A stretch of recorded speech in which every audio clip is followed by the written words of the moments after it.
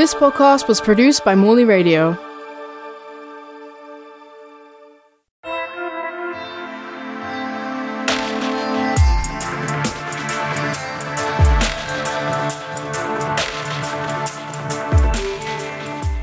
Welcome to Artcast Season 4, Episode 4.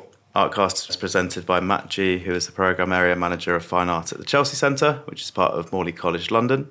The podcast is a series of informal discussions with professional artists and designers, accompanied by students who are studying with us at the Chelsea Centre. You can now listen to the previous 3 seasons of Artcast on streaming platforms such as Spotify and Apple. Just search Artcast Morley Radio.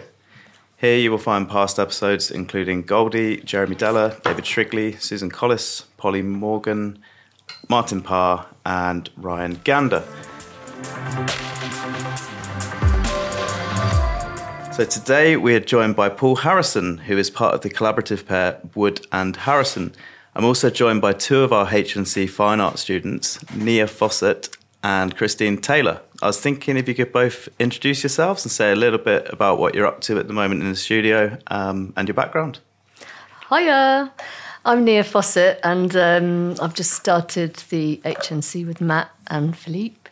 Just currently playing around in the studio with colour and loads of wonderful things. And I come from I work in production design and film. So I'm quite familiar to sets and construction and play and everything. Yeah, that's me. Hi, I'm Chrissy, and my original career, or a couple of years ago, I was a food photographer. So again, quite familiar with building the sets and faffing around with the production, etc., etc. And then decided to go and do what I wanted to do when I was 18, which was go back to art school, and went on the fine art foundation at Morley, Waterloo. Absolutely wonderful. Got to the end of that and thought, no, this can't stop. I've only just started. So kindly Matt and Philippe have allowed me to join them on the H&C for the first year of what I'm hoping will be a fine art BA. Great. Thanks both. So Wood and Harrison are renowned for their video works featuring minimalist performances that delve into themes of tragedy, comedy and irony. Their art is a profound exploration of the physical constraints, scale and movement of the human body in relation to meticulously crafted environments. The artist's work often challenges the boundaries of what the human body can achieve within these spaces. Some of their notable works include 3D Bucket from 2001, Table and Chairs from 2001, and Watering Cans, also from 2001, which is part of an installation called 26, in brackets, Drawing and Falling Things.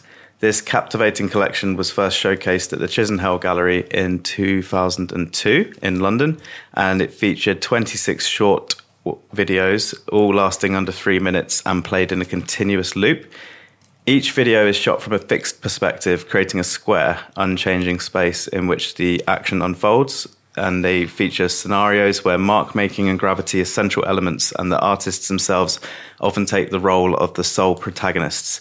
Wood and Harrison regularly have comprehensive booths at the Frieze Art Fair and have works in the Frieze Sculpture Park. Recent exhibitions have been at the ICC in Japan, Icon Gallery in Birmingham, the Museum of Contemporary Art in Euston, the Kunstmuseum at Fun Studio Tresorio in Rome and Naples in 2009, and the Mori Art Museum in Tokyo, and the Tate Britain's Lightbox as part of the Art Now exhibit in London. Great. So, Paul, how's it going? How's it going? Good stuff. Although that did make it sound as though we only ever made work in 2001 and we hadn't done anything since. It's not too far off them. No, we've been busy. It's going really well. Yeah, thanks.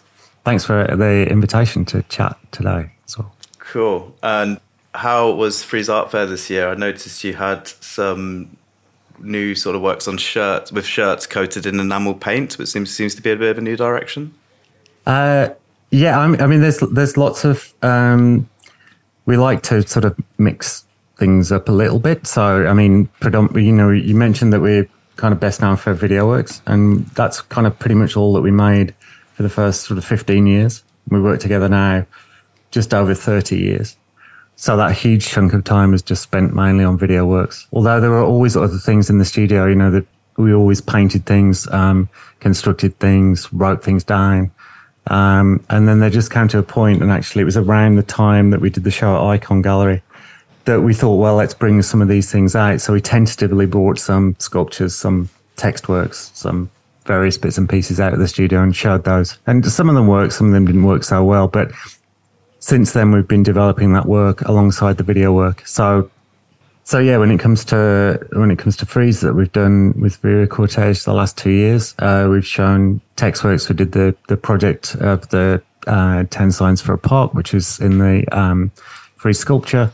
And then this year, I think I'm going to blame John. John had the idea of making some painted shirts, which, yeah, we thought they worked quite well. We decided with the gallery to show one on the wall and the other 6 on like a coat hanger thing. But as we were installing, because I popped down there just to hang out with the gallery, which is always fun. They're really nice. But also a few years ago in that install day on the Monday when no one else can go in, apart from people that work with the gallery, it's really good fun because you see all the kind of the gubbins behind the scenes, how amateurish it is until they kind of like polish everything up, you know. But also one year, Posh and Bex came round for a special tour then. So that was very exciting.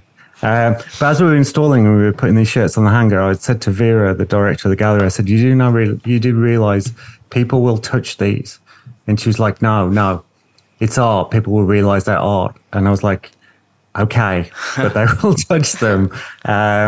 And of course, people touch them. I mean, quite brutally as well. People were like bending the arms. Yeah. And I was thinking, oh, what are you testing to make sure that they're not ceramic or something? Because if they are, you know. And I bet they went nowhere near the ones that were on the wall. So the ones that were on the wall, they went nowhere near those. Yeah. You should have put one of your signs up. Well, we did actually. There was a Spanish. Do not touch, really nice, like in the park. Yeah, there was a really nice Spanish gallery, just kind of like across the kind of corridor, and they brought this sign over in Spanish, which apparently said "Do not touch." At least that's what I hope it did. But that didn't really. So in the end, I think Vera she patrolled the shirts to make sure. But actually, I wasn't overly concerned. And I wouldn't have minded people picking them up by the hangers, you know, to kind of like have a closer look. But I guess that, I mean, they're incredibly robust. They're painted with enamel paint. But yeah, if everyone that had gone through Freeze had kind of manhandled them, they would have probably looked a bit worse for wear at the end. I really like the bag paintings as well, or the paintings of bags, but there's a real physicality to the bags on the surface. Yeah, again, they were enamel. Enamel paint. They were quite often with a lot of the work.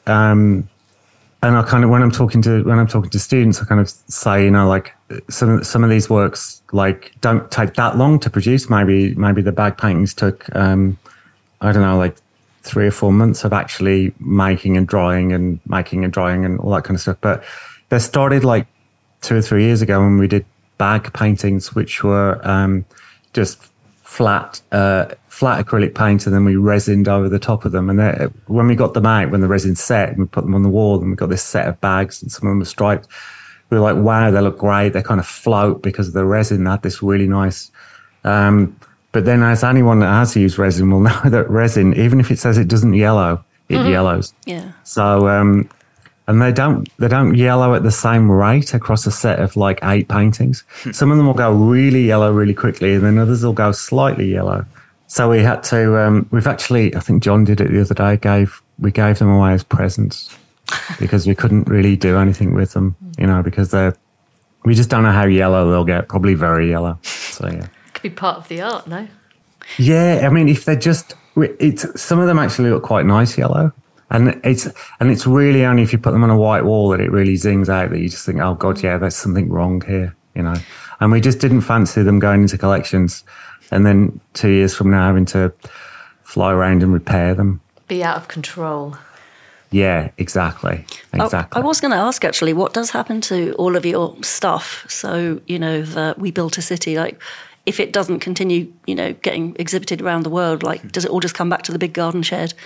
The storage in the storage in Bristol. I mean, we're really lucky in some ways in that that we have a relatively large studio in Bristol, and one of the reasons we can afford a relatively large studio is because it's in Bristol and not anywhere else. Even though Bristol is getting incredibly expensive, so and desirable. So we do have storage there, but we also have the 4 galleries that store work for us. And so there's always like quite a lot of work sort of floating around in other people's storage. The city at the moment is in Basel, in Switzerland. Okay. And it's been in storage for 2 years in Lisbon. It's been storage for Basel before, then it went to Copenhagen, and then it's gone back to Basel. And we're just at the point now where it's a really, for those that haven't seen it, it's a kind of big architectural model that's on 10 tables, which are 2 meters by 1 meter. And it comes in 4 huge crates. So it's an absolute nightmare to store. It's one of those things that, like, we're not that commercially minded. I mean, we used to have like zero commercial understanding. We've got slightly better with that because we realised that the more projects that you do, well, basically you have to sustain the practice from a financial point of view. Yeah. So we had to kind of find ways of making work that we wanted to make, but that was actually kind of could go into collections more easily. But this city we made before we had this realisation that, you know, this piece would never sell. So we're just at the point now where we're deciding what to do with it, and it might be that we cut it down and save smaller building sections, and then re-show that as a kind of new work, which is in a way is kind of interesting. And a lot of works can change over time, not only just in like how you feel about them or how you combine them with other works, but also the context changes. So works become reinvented in many ways. We're not overly precious with stuff, and it's kind of, I mean, it's unfortunate in one way, but it's like practicalities. Maybe it could be part of a permanent collection or in an art school or something. Yeah, I mean, if you're interested and you can store it, then you can have it on very long loan. But just to touch upon what you're saying about how the commercial mindedness, just want to say thanks, because my brother actually runs a artist-run space, and they started it last year, and they did an artist fundraiser, and it was actually yourselves that donated a work for that. So just thanks for that, because the idea was they wanted to raise enough money so that them themselves could pay artists. So artists would show with them and they would get an actual proper wage. So yeah, I just thought I'd use that as an opportunity to say thanks for that on behalf of, I don't know if you remember, it's called Piccadilly Gallery. Yeah. Cool. Yeah. So that was really generous of you. We're suckers for a nice email. Anyone writes a nice email, it's like, no, we'll do that. But it's really, those kind of things. I think we've always been aware of it, but the further away you get from when you graduated, I think the more you become aware of how difficult it is to sustain a career over a long period of time, and how important that first bit is where you sort of drop out of, I don't mean drop out, I mean you sort of come out of school, art school, and it's kind of fantastically exciting and really good fun, but it's also really scary. And we've talked about this quite a lot recently, in that we just think that it's so much more difficult for students graduating now than it was when we graduated in 1990. I mean, it's different. There were problems then. It wasn't easy, but I think it's just way, way more difficult. And we were just talking the other day, trying to remember how much our accommodation was in Hall's Art College. And we remembered that it was £250 a term. Yeah, exactly. Yeah. And that's not like, I mean, I know it's a long time ago, but it's not relative to now. Do you know what I mean? It's not kind of, I mean, it was very cheap then. Even then that was like ridiculously cheap. And probably you got a grant as well, didn't you? Yeah, almost. Right, yeah. You were just borderline grant. Well, I think you're a bit older than me. I think you were just borderline grant. I was straight after. I was student loan. Oh, you were straight? Yeah, I think I was the last.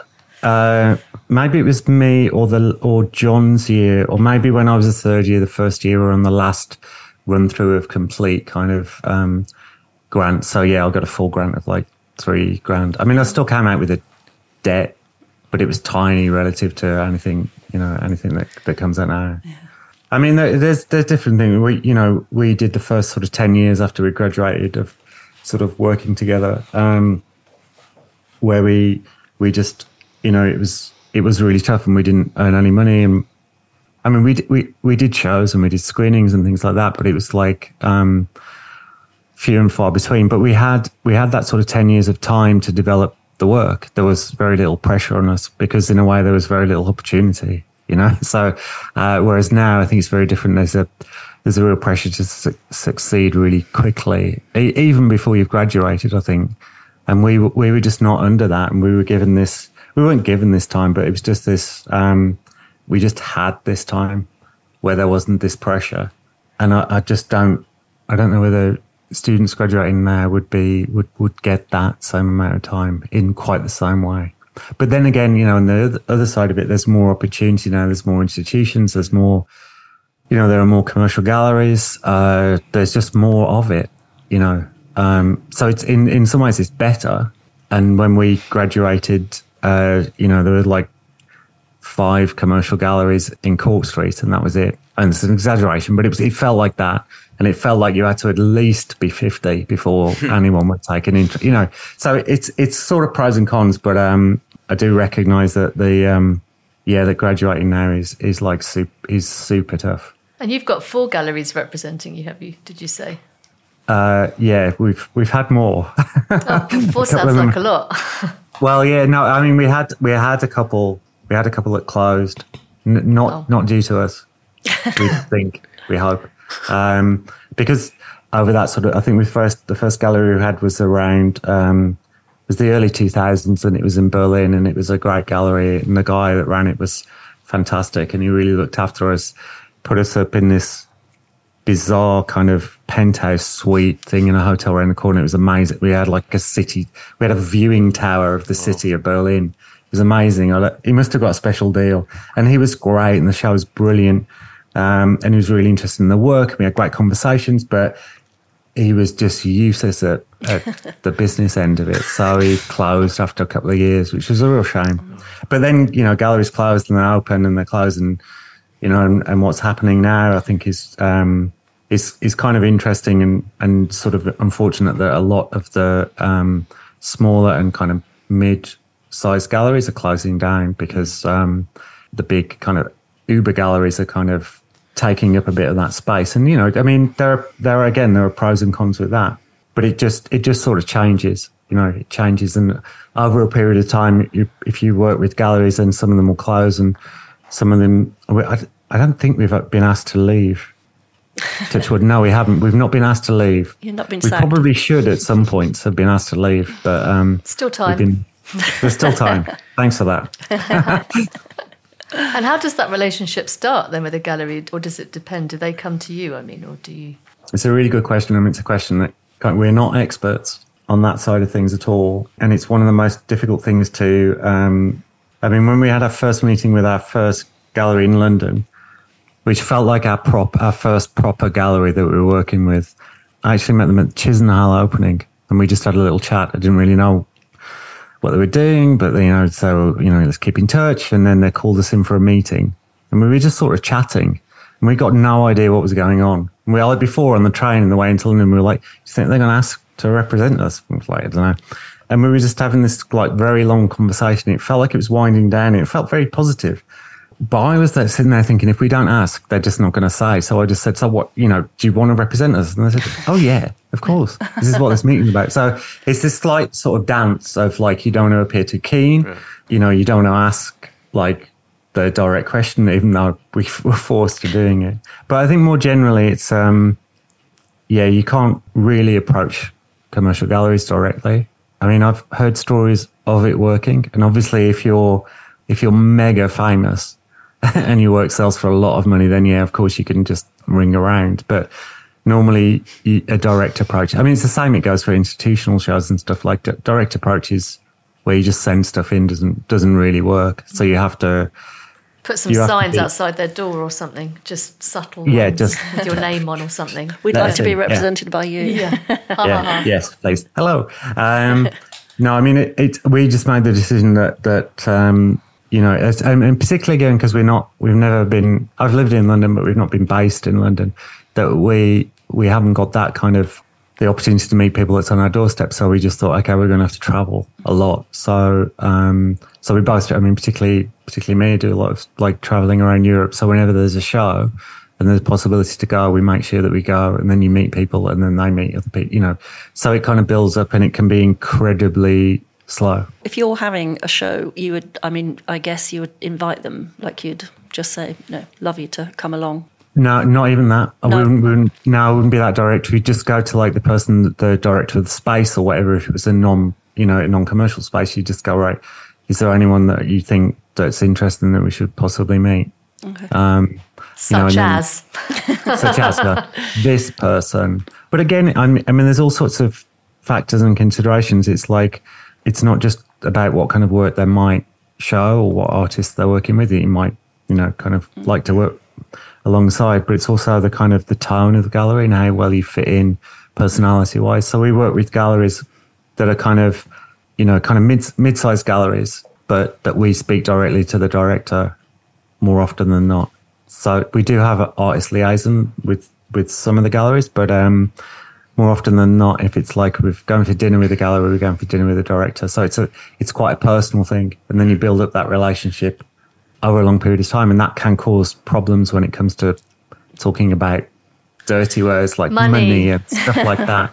But generally, it kind of like, you get to know their families, and their families grow up with your, it's kind of like you meet them repeatedly, so you build up this thing, which is kind of, it's kind of rewarding in a way. It's kind of really nice to have those kind of relationships going on, because there becomes a little gang of you then that you're working together, and as the art world can be, I mean, it's brilliant being an artist. It is amazing. But the art world can be incredibly brutal when you're out there. So it's good to have a little gang around you to sort of protect you. Although sometimes it's the galleries that are brutal with you. So, you know what I mean? I suppose if you've got a gallery, though, you'd have a contract pretty quick to like work out the shares in art. Or is that the sneaky way they sort of take you out and you become part of the family and then you can't complain? It's extremely rare that there's ever a contract between an artist and a commercial gallery. Yeah, I know, it's a shocking thing, isn't it? It's like it's all done on trust, and we've never signed one with a gallery. So yeah, it's all done on that kind of, you trust them, they trust you. What about the multi-gallery thing? So you said that you've got 4. Are they in different countries? Different things altogether. I mean, you can have 4 in Liverpool, say. Well, they again, and I'm no expert, so this could all be crap that I'm talking here, but this is just like experience. I mean, nobody tells you these things. No, no one. Yeah, exactly. Yeah, no one says, okay, this is kind of how it works. So you sort of stumble through and you make mistakes. So I always try and, whilst not trying to scare students if I'm working with them, it's good to give them a heads up on how some of the things work. Yeah. Different artists will have different experiences. Loads of artists are really successful that work without commercial galleries, so there are many models, but the one that we work with is quite a common thing. So we have a gallery in New York, one in Basel, one in Naples, and one in Lisbon, and they sort of have territories, so like we wouldn't have another gallery in Lisbon, in Porto, for instance, or we wouldn't have another gallery in Rome or whatever, but we could possibly have another gallery in LA. Yeah. Sorry, Kristen Tini, gallery in New York, but I believe that that's the case. So there are kind of certain exceptions to that. Or if you're like mega, then you can have like 8 galleries in London. Do you know what I mean? Yeah. It's like so it does it's all about what scale you're working in terms of like how much the work sells for and things like that. Yeah. Great. I was wondering if you could talk a bit about the sort of unpredictability of working in public commissions in terms of logistics, fabrication and planning. I'm thinking of some of your works that you've had in, let's say, Free Sculpture Park, and also there was a facade commission in Hanover with some neon lettering saying words on the front of a building. And also the piece at Times Square, New York, which I particularly find incredibly appealing. I think it's also because I've watched the TV series Severance recently, but this piece whereby you're commenting on sort of office politics and how we sort of present ourselves by the water cooler, and this absurdity of office spaces in this particular. The video's on their website, so it's this sort of the panning of different office spaces. But I was wondering if you could say a bit more about that piece, actually, and sort of the creative process within it, and sort of any limitations or challenges you faced with planning public's work like that. But I think the Times Square project was a really nice project, and it's sort of you have to apply, and so the gallery applied on our behalf, and it was sort of during COVID that it's kind of happened. So the whole project was really up in the air. They didn't know when it was going to run and what was going to happen and stuff like that. So we had an idea that it was successful a bit. They were going to do it, but we didn't know exactly when. So we had this period where they were kind of like, okay, what do you want to show? And because COVID, we couldn't actually make a new video work. So what we did is we took 2 existing video works, 10 by 10 and Tall Buildings, which in themselves, they were both filmed on the same set. We made 10 by 10, which is kind of bright and colourful, and I'm in a Spider-Man outfit, and there's lots of things coming in, and we'd made it, and then John was like, should we just make the anti version of that? So we make one that's like super dry and dull and black and white and all that. So we did that. And then when this opportunity came up to show work, we just thought, okay, well, we'll combine the two. So we made this edit of this sort of new work, and then we sent it off, and then we had the kind of, it's the interesting thing about working publicly, that they said that we couldn't use the Spider-Man sequence because of copyright. We couldn't have anything in it where I appeared like I was possibly dead. Weren't you tied to a chair in one of them? Yeah, so they that's didn't right. like that, did they? Sorry, that's interesting, because like the Halloween costume thing that's happening with the Hollywood strikes at the moment, that's what sort of I'm thinking about now. But what was the not appearing dead? What was controversial about that? Because it looked like I was dead. I don't know, like dead in an office and New York, or tied up, hostage. Oh, okay. So I think it was like a kind of, because at first we were like, what? And then we thought, well, no, actually, I guess there's a lot of people, even though it runs at 3 minutes to midnight until midnight in January, a lot of people see it. And I guess it's the context, isn't it? Because people, in fact, probably the majority of people won't realise it's a work of contemporary art, will they? No. Because I think it's an advert. Yeah, exactly. I mean, we couldn't go because it was COVID. So, it was that point where it was like, yes, it's COVID. No, it's not. Yes, it is. You can travel, you can't. So we didn't go in the end and we didn't see it. But yeah, that was one of the peculiarities with that. And we're doing a project next year in LA with it's slightly different, but again, in big public screens. So I think we'll face the same problems. I suppose if you're out in the public, then, there's a lot of different people that are going to see it, and there's potential there for people to be, to complain or to, So no Spider-Man outfits then? No Spider-Man outfits. I mean, that was just, we'd had to pay. There was no way you would mistake me as Spider-Man. You were hoovering also, so, Exactly. Yeah, which is not often in the movies. But in terms of Freeze, it's interesting because it became something that, again, it's one of the things that we never really thought about. When we first started working, was like, we never thought about performing live. We didn't really think about doing things outside. But just as we were going along, the opportunities came up for these things. And I think because we got more experience and we'd done a wide range of things, it just felt as though we could take these things on and have a go. So Freeze was really fun. And of course, loads and loads of people see it.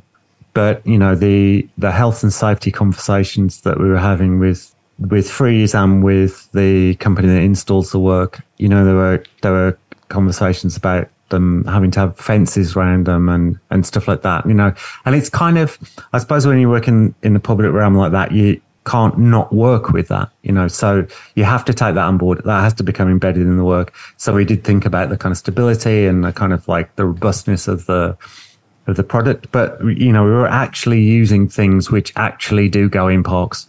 But even though it was like, because it's art, then it's like an extra thing. Yeah. But it's interesting. We did the same project. So we took the same work, just a different copy of the work, to Germany in Hanover where we also did the sign on the front of the building, the neon text. And we showed the signs there, but we showed it in an old graveyard, like a very old graveyard. And it took a very long time for the institution, Kessner Gesellschaft, to get the permission from the city to actually excavate, to dig down, because we obviously might hit a skull or a bone or something like that. But they said it was okay, and we installed that in a couple of days with a couple of hand power drills and very long screws. Mm-hmm. So it was completely the opposite end to how Freeze was installed. It was just like pretty much like wind these things in, slot the poles down, that'll do, it'll be all right. So health and safety didn't play such a big part there. And actually, because it was shown in a kind of, it's far enough away from the institution for it not to be attached to the institution, so it didn't read as art so clearly as it did in free sculpture. So it just worked in a really different, interesting way. And whereas in free sculpture, 2 of the signs were stolen. Oh, wow. What, from the park? Yeah, they were kind of ripped off. Which ones? Oh, my Lord. I don't know. I can't remember which ones it was. Just in case we see them around. Well, yeah. Keep an eye out, eBay. Yeah. And so they were kind of ripped off, and I turned up, this was actually during Freeze Week, because I shouldn't really say that, they only have security during the week. Or is it security during the weekend? Anyway, there's nice huge, save there. Yeah. I'm sure all the, I don't know when it is that they've not got security. I'm not going to tell you. But I turned up, and one of the poles was just a pole. It was stuck, and there were lots of security around it because it was during the fair. And there were kind of assistants, and they were like, "Oh, we're really sorry. We're really sorry." So like, I was like, "Well, yeah." Just phoneboard it, innit? Yeah, it's kind of like, well, you put something out in the public, someone is going to do something to it. Yeah. I was just surprised that they all weren't, taken away. And it's kind of, I think it's just kind of, it becomes part of the work. And someone very sweet was like saying, you must be devastated the work. So I'm like, well, it's aluminium, it's powder coated, we put some vinyl on it. It's like, we could just make it again. Yeah. There was a guy I know who also had a sculpture, and it was 45 feet. It was the Zach Ove, the largest sculpture they've ever had, and it got spray canned. Like it's worth tons of money, and it just got spray canned all over up to like head height. Like, why would you do that? Yeah, I know it's kind of. I think with the project for free sculpture, where we came up with the signs, is that we wanted something that you would already see in a park. Do you know what I mean? We wanted something like so site specific. I mean, a lot, I think free sculpture is great. It's always really fun. It's free. You potter around. If the weather's nice, if it's a nice autumnal day, you get a coffee and you wander around. It's a really beautiful way of like seeing like a lot of work. And because freeze is so expensive now, it's like something everyone can access. I really wonder though if the person that stole it was it someone who was really into your work or an art enthusiast, or was it somebody who was having a sort of drunken on the way gathering sort? People sort of gather stuff on the way home from a night out. I wonder who it was. I think it might have been someone that just went, that is such a brilliant sign. I really want that. Like, stealing a bollard from around there. That's what I mean. It's like, that's such a cool sign. I just want that on my wall. Like, I mean, in fact, frankly, I'm sure, I don't know why I didn't think of it earlier. Well, there you go. Now you can do it next time we show it in Lisbon next year. You can travel out there. No, I mean, it's really interesting, as I was saying earlier, about how kind of work can change, particularly in the public realm when you're showing it in different spaces. We also installed it in the summer in a private collector's house in Leicestershire, which was a completely different experience in terms of installing. And there is no way anyone will touch. Do you know what I mean? It's like, we weren't happy that the work had been like kind of vandalized or stolen at Freeze, but it's just like, in a way, it's kind of like it worked. The work worked because we didn't want it to look like art, or we wanted to hover between the two things of like looking like something that you would normally find there, but it's slightly different. So in a way, it kind of, for us, we weren't overly concerned. But in Germany, nobody touched it. Yeah, they were there for like 3 months. Yeah. It does say quite a lot about London, to be fair. Well, it's kind of part and parcel, isn't it? Because David Shrigley was saying that he had his feel-good thumbs up on the fourth plinth, and then that was became the English Defence League's kind of team photo because they stood in front of it. So it's that kind of vulnerability that you have to give the artwork, I guess. It is an interesting thing because I think with all work, when it goes out, you know, I mean, you can't, when you carry on and you've been going for a while and you do more and more shows, more and more things happen, that you can't possibly be at every show. You know, it just doesn't, logistically, it just doesn't work out. So you have to let go of some of the control and put trust in others. And then when you put work out into the public realm, you really do, like, I mean, you literally have to let go of it. There's no way it can be, you know, completely secured or protected. So it's open to the elements, and it's open to... Say bye-bye. It's open to all sorts of different responses. So, I mean, it's kind of, I think you have to lose a little bit of that ownership of the work or the preciousness about the work and just accept that certain things will happen, you know, and you can maybe try to find ways around, you know, to limit the kind of negative things that could be done with the work. But there's just no way of knowing, you know. Can I change tack completely? Yeah. I just wondered, do you think you'd both, you'd have such long, illustrious careers if you'd worked as individuals as opposed to a pair? Mine would have been much more illustrious without John. I kind of thought you can say that because he's not here. Because he's not here. No, it's like when we do talks, and sometimes we do them together and it's really fun, but quite often we just do them on our own. And the question is who has the ideas, and it's always the person that's doing the talk. Right. That's whoever, you know. I think we would have both worked because we both have that kind of mindset. I think we've made our decision early on, even when we were at art school, that's what we were going to do. You know, we were going to be, this is what we're going to do for a very long time. Yeah. I think that the way that we met just after art school and the circumstances that we met under, and how that kind of, it wasn't super quick. It wasn't like a couple of days and we were like, yes, let's do this. It did take about a year and a half for us to come to the decision that we were going to work together. Did I hear that you've still not had the conversation about, are you actually going to work together? Was that? Yeah, we're still not had that conversation. Decided, no. John's asked me several times, but I've just declined to. I'm thinking about it. No.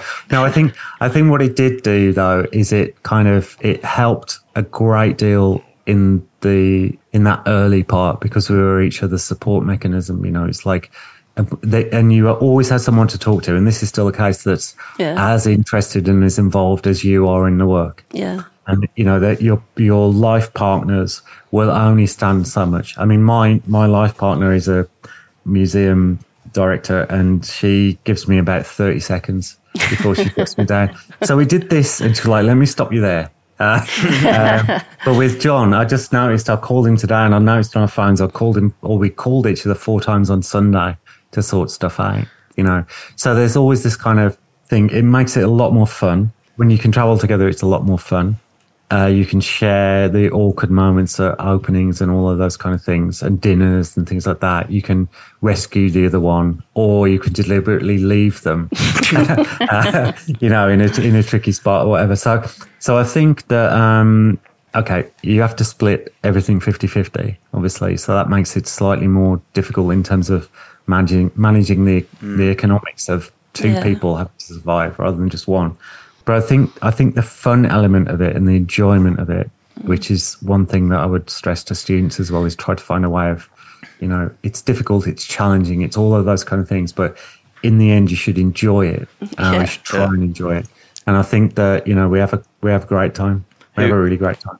And who would you say sustained the most injuries over the years? Because there's been throwing chairs on the end of ropes, there's been hanging off the end of step ladders, there's been being both of you in the back of a van as well, which is tied to great. John, you know, as John isn't here, I'll say John. Yeah, no, John.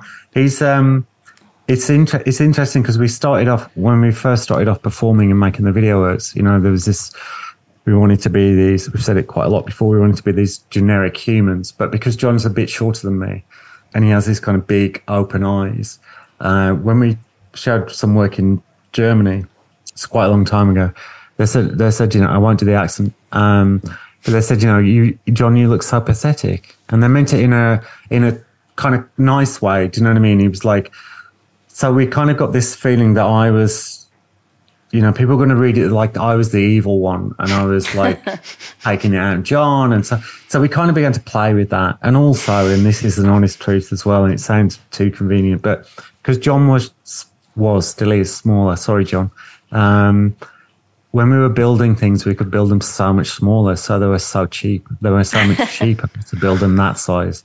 And also John was just a much better performer than me. He was kind of just naturally a better performer. And I found it much more difficult. So he went in a lot of them. And he did get injured.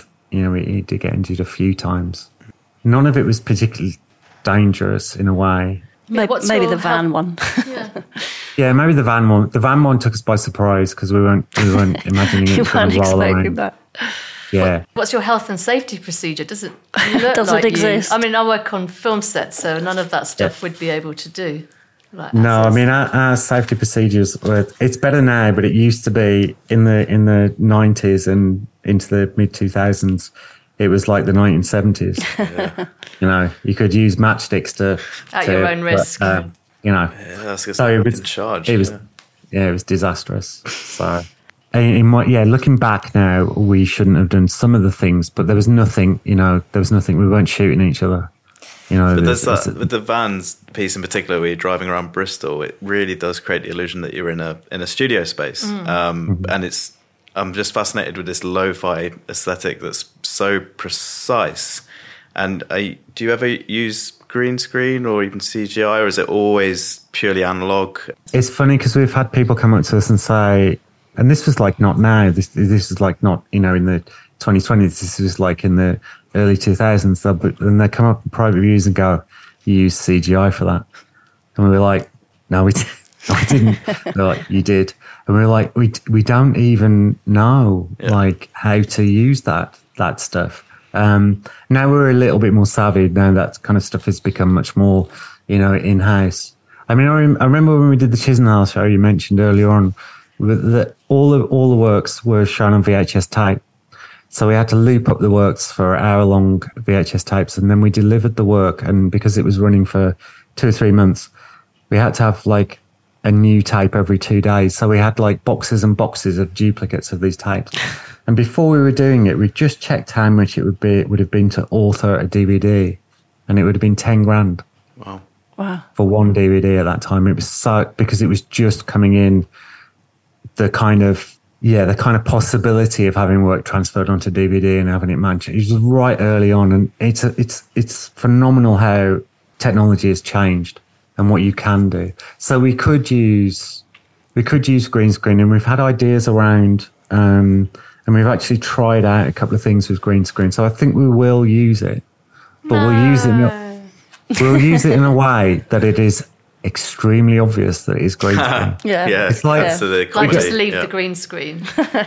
we got this. So we're in Bristol. Next door is Aardman Animations, so they come and do all our lighting, and they're really great. They loan all sorts of stuff, and we've just got a ton of kit from them that they just store in our space, and we just use it.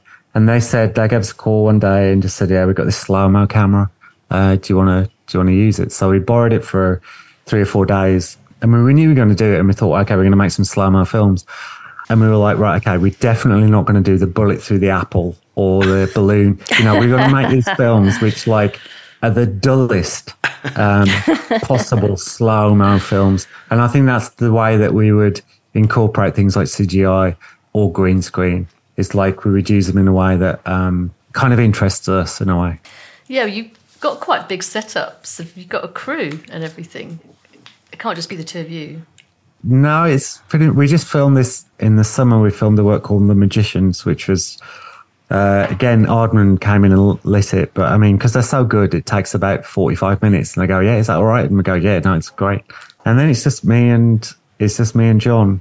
This time we had, so the work is like a simple stage set. It's kind of red curtain drapes, kind of spotlit. We're in incredibly inexpensive Amazon purchased magician's outfits, which were 120% nylon. They were so nylon, it was really unpleasant. It was quite warm. But the mechanics of the structure of the video is basically the two of us on stage, and this silver curtain comes down and covers me, and then something happens and it goes up. So we had to have someone to kind of raise and lower the curtain and operate certain things like vacuum cleaners and things that were doing various things. So we had our assistant Alice, who's one of John's ex-students, who has been working with us on and off for the past like 2 or 3 years.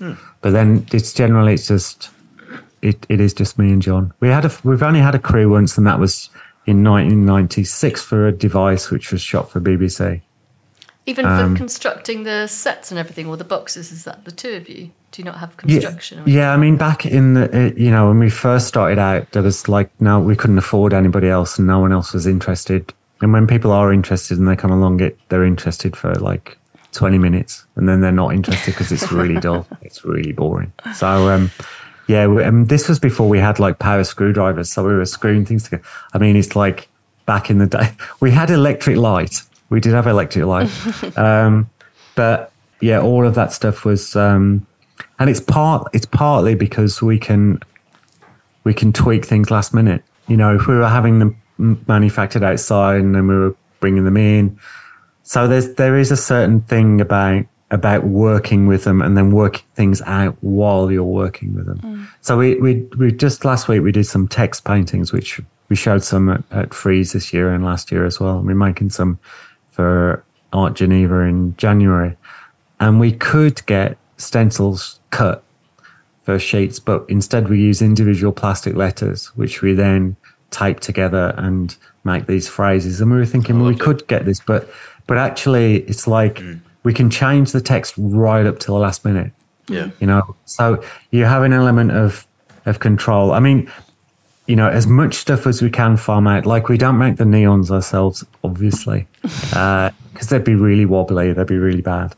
But so we've got I think we've got a better balance now. Like, some of the stuff that we do, like the signs, we had those made industrially, but there's a balance between that and then the stuff that we actually do by hand in the studio. That's nice. That's kind of like the letterpress printmaking technique, where you start getting the individual letters and then you've painstakingly moved them with little metal slats to kind of create different sized spaces. It's great. We were taught that at art school in grad when we did our like round robin of doing everything. We did letter setting, typesetting, and it's fantastic. So it's no more advanced than that. I mean, it's pretty basic and wobbly. You've been compared, I think it's on the Tate website or something, to the arts equivalent of Laurel and Hardy. I mean, actually, to make people laugh is quite hard. So, you know, how do you feel about the Laurel and Hardy label? Or was that just kind of like early on? I think it's probably like most obviously, it's there's a connection between the early video works and that kind of slapstick and musical and all that kind of stuff. But I mean, I mean, it's high praise indeed. I love Laurel and Hardy, and I grew up watching Laurel and Hardy on TV, and it's one of the things that's that kind of where influences come from. It's quite often more subtle than people imagine. It's not like, you know, it's when I was growing up, I watched Laurel and Hardy a lot, and you know, and then when VHS tape came in and we could record it, and then you could watch little bits. So you could watch like the bits where they substituted a dummy in for something or something really stupid, or there was a double take or things like that. So I absolutely love them, and they're brilliant, and you know, and the stuff is still brilliant now. So a compliment. I mean, it's a great compliment. But people say, "Oh, you must have been watching. You know, you must have been hugely influenced by Keaton," and it's like, well, maybe later on, you know, but actually we didn't have access to Keaton. We had access to Laurel and Hardy because that's what was on television. And because, I'd be interested. I don't know which one. I've never been able to work out which one is Stan and which one is Ollie out of the two of us. I really don't know. It's a tricky question. Dad, please don't answer. I won't say anything. But no, I mean, the laughter thing, I mean, we're always a bit cagey with it because we think it relies on context. Yeah. You know, we think if you put the work on mainstream TV on a Saturday night or something, it would just be like, no, you know, this is like not funny. But you put it in a museum or gallery or experimental film, it's kind of like it uses the context to allow those kind of things to happen. And the majority of the things that we've made are kind of not funny and quite dry, but, you know, there are elements where we've, you know, it was a surprise at first when people started laughing. It was quite a pleasant surprise. Then we made more work and it still happened. And then I think now we can kind of use that as a possible element. And I think the great thing about it is it relaxes people and it sort of allows a broad audience a way into the work, you know, so that then the other things that are there can start to kind of like operate, and people can kind of think, oh, maybe there's something else beyond that. But if people kind of see it and they laugh as a response, and they don't see any more than that, then I think I think there's something fine with that, especially if you're talking about things that's you know, in public or a non-art audience. I mean, there's quite a lot of the earlier video works on TikTok, which we didn't know. One of John's students actually said, "Is this you?" You know, and showed us this, and he was like, "God, yeah, you know, it is." And it's really fascinating for us because we had a couple of people contacted us and saying, you know, we could get this taken down, and we were like, no, actually, there's something quite. That is an audience which is like nothing to do. You know, it's you didn't do not that. Yeah. us. It's like a completely wild audience that's all over the place, and it gets, you know, like the tens of millions of views and stuff like that. So it's like a completely different thing. I mean, actually, one of the guys that did kind of like rip the work from somewhere off the web and then remixed it to music and put it on, contacted us, like messaged us and said, you know, really, you know, I want to say that if fan of the work, blah, blah, blah, and I've done this and we messaged him back saying, you know, hi, yeah, you know, it's fine or whatever. And then, so we had a little conversation and we got to the point where he just said, yeah, so if you want to pay me a fee, I'll carry on promoting the work. And we were like, at first we were like, what? God. And then I suppose it kind of struck us that it was like, I mean, we don't know how old he is, but maybe, you know, maybe he's like 18, 19. He's just a different generation to us. And it has a different understanding of what work is and ownership of work and how you can re-edit and remix. So at first we were a bit like, what? But then we kind of thought, well, actually, no, you just think differently, completely differently about work and where it comes from and stuff. I mean, obviously we didn't pay him anything. We stopped talking to him, but he can carry on. He can carry on with our blessing. You know, we quite like the way that it's that thing about losing a bit of control of the work and letting it go out there and have its own life. Yeah. Because particularly with video, it's easier now, I think. But back in the day when we were sending out VHS tapes to film festivals or, you know, that kind of thing, those tapes are still around somewhere and someone's digitized them and they've kept them in archives. And it's, you know, it's one of the interesting things about when video first started was that distribution of things, and there was open access, and it was like, you know, it goes beyond. And you know, we produced 2 DVDs. I mean, DVDs for those of younger members of the audience, where these are metal discs, not plastic discs. You know, where we put a lot of work on, and some people, some collectors have said, well, you know, you could buy the work as an edition, or you could buy the work for £20 and you get all of this kind of stuff on them. So it's a different audience. Yeah. You don't own the work if you're on the DVD. But, you know, we were really keen that should anyone want to own a bit of the work or a copy of the work, that they could for 20 quid, and that students could see it. Because I know, you know, when we were at college, it was quite difficult to get access to artist video. It's much easier now. Yeah. But, you know, we quite like the idea that anybody really could have it. Yeah. You know? Yeah, it's interesting, that idea of distribution. So obviously, like during the pandemic, there was a big boom in the making of NFTs, and there was a lot of kind of people trying to make a very quick buck, I guess, trying to make a quick money, not really using their medium didn't necessarily suit NFTs. But I remember Marina Abramovich talking about how it was something that performance artists could have benefited from in a way, in terms of distributing and making money from their performance work, in terms of minting video. Or, yeah, I mean, I don't actually know much about the terminology of NFTs, but in terms of like editioning performance work, I guess. And yeah, I mean, obviously the NFT boom sort of died down now and it's settled down. But I was wondering, was that anything that you and John were interested in being involved with at any point? We did make an NFT a thing, because it came, you know, like it was sort of around the sort of early COVID-y bit, or maybe before, I don't know, and everybody was understandably asking for content for web projects and stuff. And so video is really, you know, really good. As a result, now no one wants to watch a video work ever again because people are fed up with it. The NFT we were invited to do on, we'd have never gone out and searched and thought we'll do it.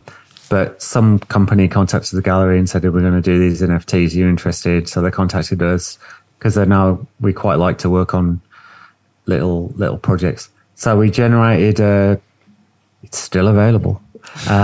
We generated a meter of nothing. So a digital meter of nothing. We thought that's, have a go at selling that. So we were kind of like, a bit like we do with the neons. Like the first neons we made was not a joke. We were taking it seriously, but we were like, should we try a neon? You know, because we haven't made one. So the first one was just some words on a wall. So it was like playing around with that, kind of how neons quite often are used. And some of these work really beautifully and they're really well, but they're quite kind of, you know, big statements about the world and life and all of those kind of things. And we thought, well, let's like take everything out of that power that a neon has and just have something really dull, mundane, but actually still kind of beautiful, because neons are just inherently beautiful. People love staring at them. You know, I love staring at them. Everybody does. But yeah, so with the NFT, when it came up, we just thought, right, okay, let's do something which is actually somehow works with that kind of ridiculousness of that kind of format, you know. But also, it's, you know, yeah, it's unfortunate in a way because it's quite an interesting thing. It's quite an interesting idea, but it was just like hyped up so much. And then there was so much produced and it was like everybody was doing them that it just sucked the potential and life out of them, I think. Yeah. We've got a neon here, actually. There we go. Yeah, we were just... very nice. We've got one in our reception here as well. 2-colour neon. Yeah. That's brilliant. If you want another one, Matt, there's a 14-metre long one I know that's in Germany and it's heading down to Switzerland. Yeah. To storage. What about that? Do you fancy a big storage, neon? Yeah. We've talked about another neon. Yeah, we'll definitely have it. What's your, in order of preference, as a change of tune again, is it conceptualising, building or performing? Like any one part that you like, get more excited about than the other?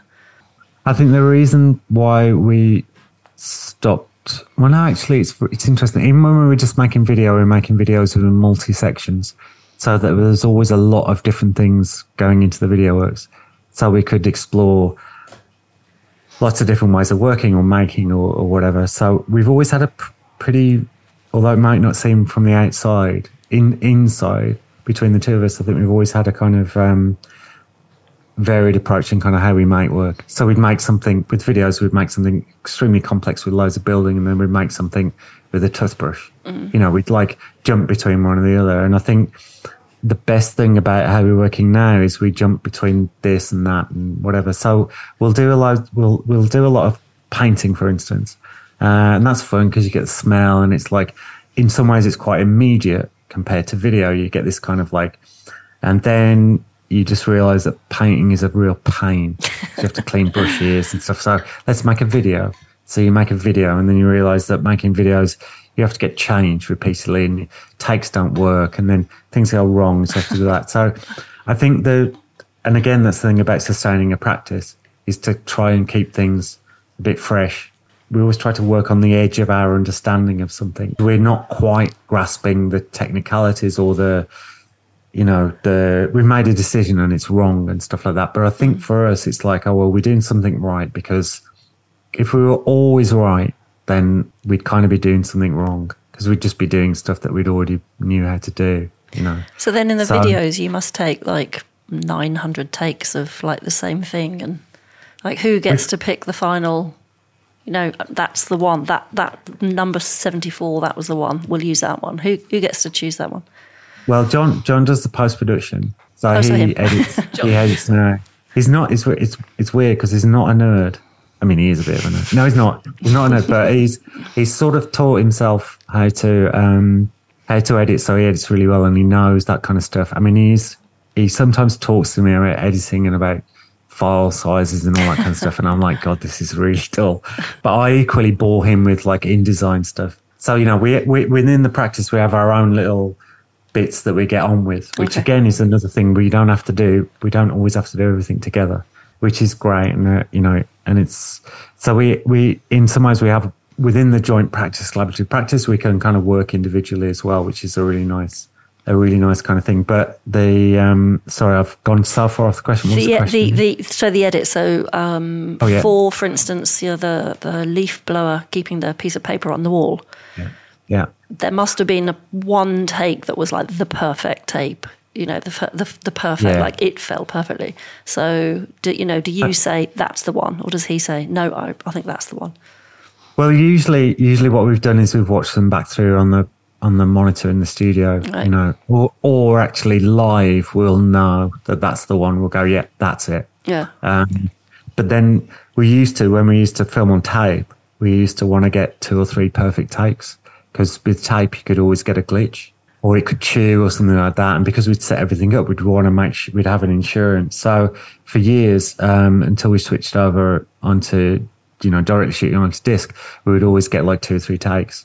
And even now, actually shooting Magicians, we were there, should we just get another one? Just in case. So we're better at it. And I think that's because we've had more practice, and, we don't corpse as much. We don't laugh as much on screen. Like when we were trying to get something done, whereas we used to we couldn't look each other in the eyes in front of the camera because we'd just lose it. So I think we've got better in realizing that, we will get things quicker. We're faster now at filming because we're just better at it, more experienced. But yeah, sometimes you kind of you do get caught out, and things take a lot longer to kind of get right.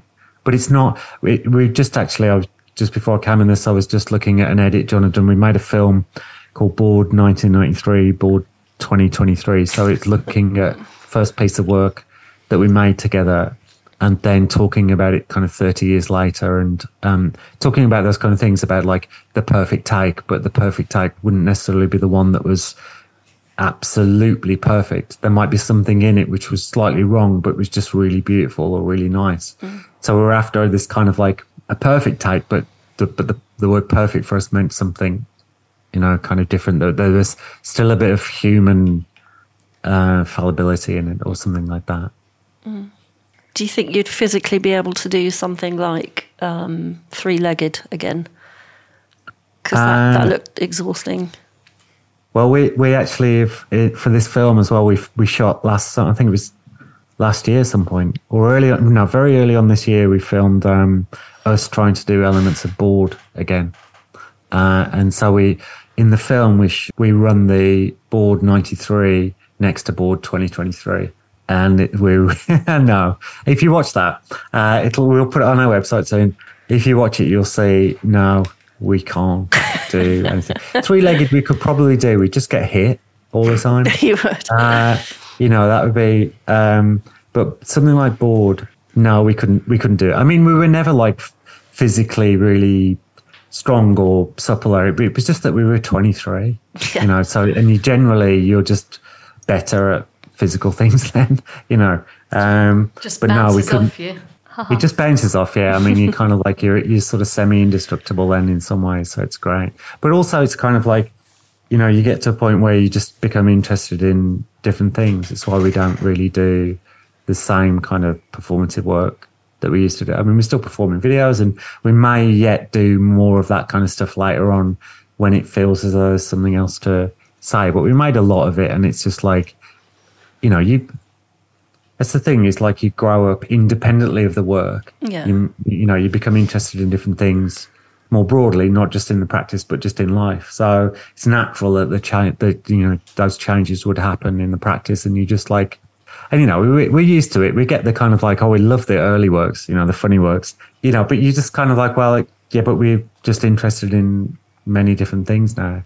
And I was talking to a student the other day and just saying the kind of thing that links the practice is us, that we've made it, and our approach. So things can, you can have a video work about magicians, and then you can have this kind of like quite kind of relatively unforgiving, hardcore neon work that's on the front of a building, but they're both equally stupid in a way. Do you know what I mean? They're both ridiculous, and so we play with that, but just across these mediums. As I said before, it's fantastic having the opportunity to do it. It's just amazing.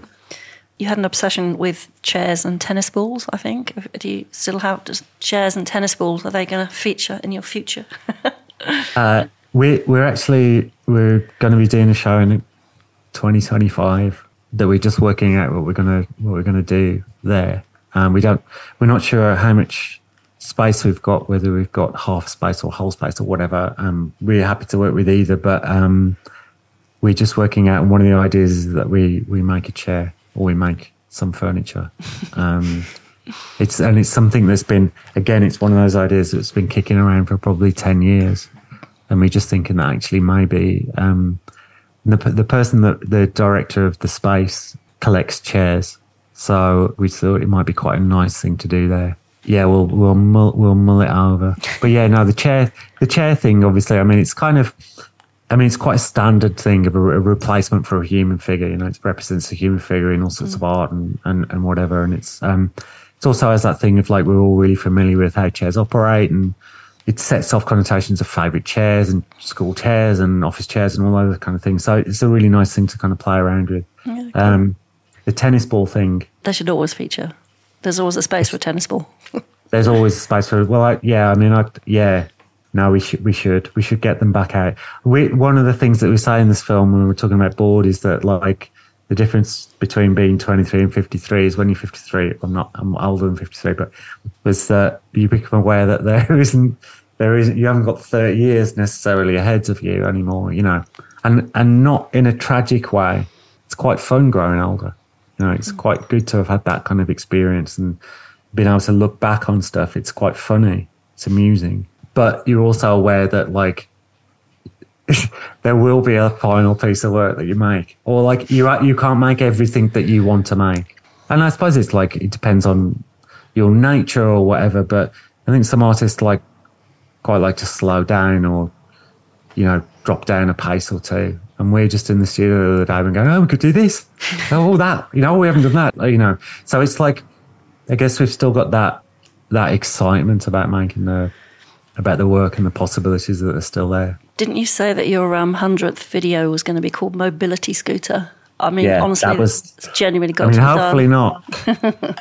not. We've got an idea of making 100 videos, and I think we're somewhere in the 60s or 70s.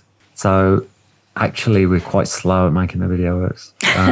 So we really need to get a move on. You might have to bring the video back a bit then. Yeah. Make a few more quickly. Yeah, really, really short ones. Yeah, I think so. But yeah, no, that's the hope. We're not sure when that'll be. You've got to do the Waiting for Godot one as well. Yeah, I mean, thanks for reminding me of all the stuff we haven't got around to making. Just keep it on the list. It's difficult. And I mean, chairs. Must not be a different director, writer. I mean, we both teach, like quite part time, but we both teach, and it's really interesting talking to students about and sharing directly that kind of experience of, you know, kind of what it's like and what happens and the things that go wrong and the things that we could have done better, and you know, but the kind of amount of stuff that you do, even if you have because throughout a career it's never like a direct it's always up and down and things happen and there are quiet bits and stuff. But even during like a quiet time, there's just so much stuff to deal with that is not the art. Yeah. Like administration, you mean? Admin. Sorting your, Yeah, admin, crating, shipping. Even if you're not doing the crating or the shipping yourselves, it's just, you know, and I'm not having a moan because it's like, it is part of the job. It's just like, you learn those things when you're out. And there's like there's a huge amount of it. And I think sometimes it's like, if you work in an art school and you get any kind of time out for research and stuff like that, then it's like, it's quite hard because it looks as though you're just going to Nice and Italy and Brussels for 2 weeks, which, you know, is what I just did. But, you know, within that, you're also answering emails and calls, and I haven't done a very good job of making it sound hideous. I've made it just sound really nice. And it's brilliant. But yeah, the amount of stuff. There's so much to do in so little time. Exactly, yeah. So it's like there will be things that we won't ever get to make, I think. It's so nice it's the two of you, though, to share all that admin stuff. Garbage. Yeah, John does all the accounts, which is great. That's what gets more money. Yeah, that's actually, I hadn't really thought about that. Maybe he is. Yeah. No, He's got a new car and everything. It's great. Thinking about it. Yeah, You're no, I still mean, on the mobility scooter. It's not fair, is it? No, I mean, he's going to have the Rolls Royce of mobility scooters when we get into our 80s or 90s, hopefully, fingers crossed. I don't understand. My mother wouldn't use a mobility scooter, and I'm just like, God, if I got the option, I'd have one immediately. They're genius. I'd love one. I suppose it's weird, isn't it? I suppose it's like with my dad. He had a fall, as they do. They do. He broke his hip and he had to have a replacement, and he's like sticks and stuff like that. And I think he still drives, although he probably shouldn't. Probably shouldn't. But it's that kind of, I can really imagine that kind of loss of the idea of being able to get around or mobility or stuff like that. Yeah. And I guess, yeah, you're right. A mobility scooter would give you that back. Yeah. But I guess it's kind of like, yeah, I think me and John would soup ours up a bit, customise them. Best mobility scooters. In a really bad way with lots of MDF. I think that's what we'd do. And some acrylic painted shirts hanging off the back or something. That'd be really cool. Yeah. Flapping around. Yeah, very muted. Yeah. I think you said once. You said something about unwatchable video art, which I don't know. You don't need to comment on that necessarily. But is it essential to be amusing to you? Oh, what you mean for us or work that we... For work that you do, for your work, is it essential to be quite amusing? Because especially your performance, is it not supposed to be funny? Sorry. No, it is. No, it is. It's fine. No, totally.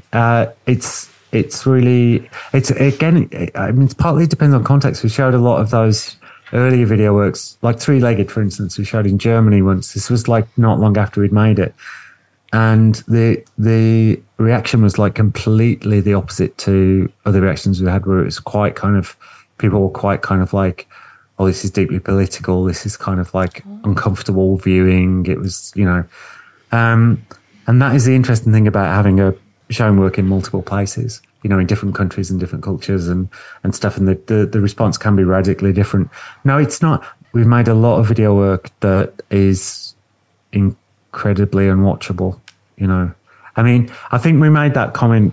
It was more a comment I think we made when we first started out. It was like what we wanted to do.